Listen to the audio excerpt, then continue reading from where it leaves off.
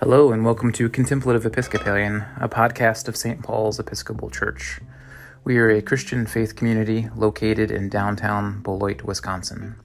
I am Father T.J. Humphrey, and for this episode, we are sharing with you a homily that I delivered on June 21st, 2020, on Father's Day.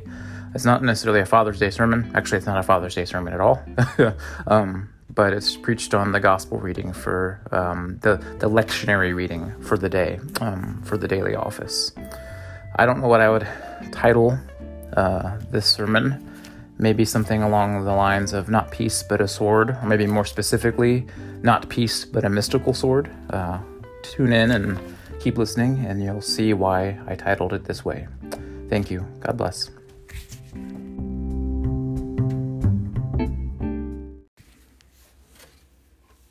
A reading from the Gospel of Luke. I came to cast fire on the earth, and would that it were already kindled. I have a baptism to be baptized with, and how great is my distress until it is accomplished. Do you think that I've come to give peace on earth? No, I tell you, but rather division. For from now on, in one house there will be 5 divided, 3 against 2 and 2 against 3. They will be divided, father against son and son against father, mother against daughter and daughter against mother, mother-in-law against her daughter-in-law and daughter-in-law against her mother-in-law. He also said to the crowds, when you see a cloud rising in the west, you say at once, a shower is coming, and so it happens. And when you see the south wind blowing, you say, there will be a scorching heat today, and it happens. You hypocrites, you know how to interpret the appearance of earth and sky, but why do you not know how to interpret the present time? Here ends the reading. Saint Silouan the Athonite once said that there's a difference between knowing God and knowing things about God. The problem with much of modern Christianity is that it has deluded itself into thinking that it can actually know things about God without ever really knowing God, without ever really having a transformative vision of God, without ever having a life-changing experience of the divine presence. The problem with much of modern Christianity is that it believes that it can simply strive to know stuff about God, and then go on to do some moral do-gooder type of things, and then call it a day. The problem with Christianity these days is that it has duped itself into believing that it can simply believe in Jesus without ever decisively following him into the purifying path that is the burning heart of the Heavenly Father. But my friends, this is utter foolishness, because God is not an idea. God is not our idea of God. And God is a living, acting being, not just an idea to be believed in. And the human mind is a receptacle far too small for the fullness of God's presence anyways. Every thought that we have about God is really in reality a heresy, not because it's necessarily wrong or bad, but because it will always, always be infinitely incomplete. There are no words that we can use that can fully encompass the wholeness of God. No concept can ever come close to wrapping itself entirely around God's fullness in a way that it will adequately capture who God is and what God's movement in the universe is all about. But, even so, the mystic who has been enraptured by God's presence and who stammers for words will always be more right, quote, unquote, more right than the spiritually dead theologian or church person who confines God to the parameters of their sophisticated intellectual systems and moral platitudes. Whenever Christianity is deduced to an ethical system or a worldview or a dogma or an ideal, it becomes something other than Christianity.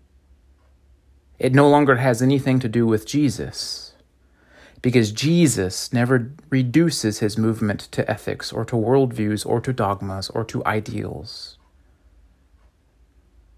Nothing less than the total transformation of the human person will do for him. Nothing less than the outpouring of heaven upon earth will do for Jesus. Jesus did not step foot inside this world to simply make people better, more moral. He came into this world to completely overhaul it. He stepped into this world to make us him, to look upon us as his own body. And he stepped into this world to wrap the entire world up in his loving presence. The kingdom has not come and will not come until people can look in the mirror and look into the faces of strangers and see Jesus staring back at them.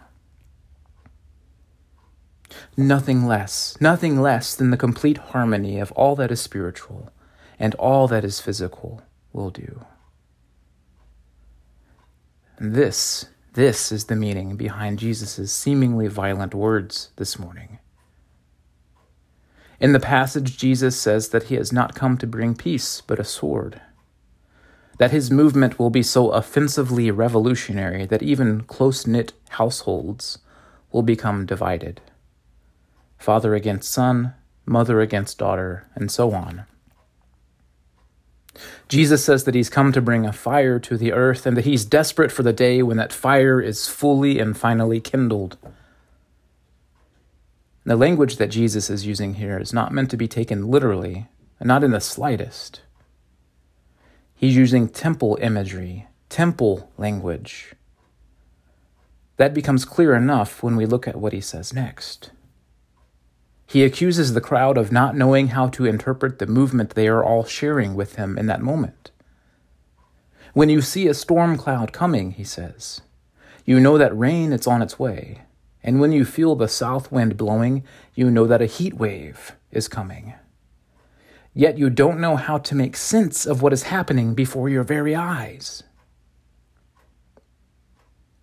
When prophets like Daniel and Enoch were granted a vision of the heavenly throne, they saw a river pouring forth from the throne. And in these visions, the river coming from the throne was made of both water and fire. It means that it could simultaneously satiate those who were parched and thirsty, but that it could also bring purification to those who needed it. With this imagery that's being used, those listening to Jesus that day would have undoubtedly understood what he was making reference to. He's talking about the throne of God. He is saying that he is the new high priest who has ascended to the throne, and that his very presence is getting ready to be unleashed upon the world. Living waters will come pouring forth from his throne to all who are thirsty, and his presence will descend upon people in the form of tongues of fire, the Holy Spirit, and it would grant them wisdom, and it will purify their souls. In other words, his presence will become a satiating, purifying, and liberating presence for those who allow themselves to be caught up in a heavenly vision of him. He will be heaven come down to all those who yearn to see and to experience him. Now that's the good news, but there is bad news. Not everyone who is religious will be open to this movement of Jesus' spirit, this spirit of love. Not everyone will want to do religion in a mystical, experiential, spiritual sort of way. Many will simply remain content with containing their religiosity to their idealisms or their moral platitudes or their worldviews or their ideologies. And thus, the clash that Jesus says he's going to bring about.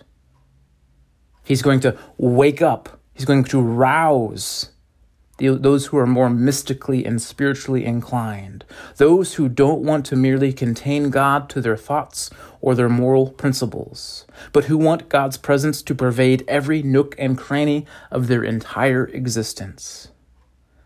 They are the ones who won't just pray for God's kingdom to come, but they are the ones who will seek with all of their might to embody God's kingdom come. They are the ones who aren't just recipients of the river of life flowing from the throne. They are the ones who become conduits of it to others. And others will experience them as a purifying, satiating presence as well, because others will experience them as Christ. But there will be a clash, because the true religion of mysticism will unmask the false religion of fundamentalism.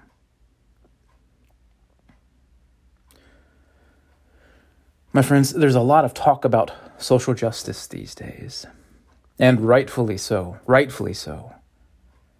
In the past few years, the rights of LGBT+ people have been both threatened and suppressed, and so much worse. Hispanic families have been divided, and children in our country have been locked in cages. And right now, during this pandemic, the elderly are treated as expendable by the powers that be. They are expected to sacrifice themselves as martyrs to the economic cause in the midst of this epidemic. And as we all know, people of color still have no justice in our land. They are still treated as if they are somehow less human than white people, still oppressed by the system that unquestionably supports and benefits those of us who are white. So yes, it is right and necessary to talk about social justice. Yet, we would be offering the world far too little if all we sought to do was combat ideology with ideology. If we unwittingly fought conservative fundamentalism with a liberal sort of fundamentalism of our own. We would be offering the world far too little if all we offered it were our Christian ideas of social justice. We would be offering the world far too little if we offered anything less to it than the transfiguring and empowering presence of Jesus. We would be offering the world far too little if all we offered up was our ideas of God's kingdom come. What the world needs most from us is to experience God's kingdom come through us, where we don't just proclaim good news, but we embody it and invite others to do the same. As St. Paul has said, the kingdom of God is not a matter of talk, but of power. What the world needs is not just better implemented ideas of social and political justice programs. What it needs is a direct experience of the divine presence. My friends, that is our vocation. That is our calling. As Teresa of Avila has said, Christ has no body now but yours. No hands, no feet on earth but yours. Yours are the eyes through which he looks with compassion on this world. How are we going to be Jesus to the world around us this week? How does the world around us need us to be Jesus to it this week?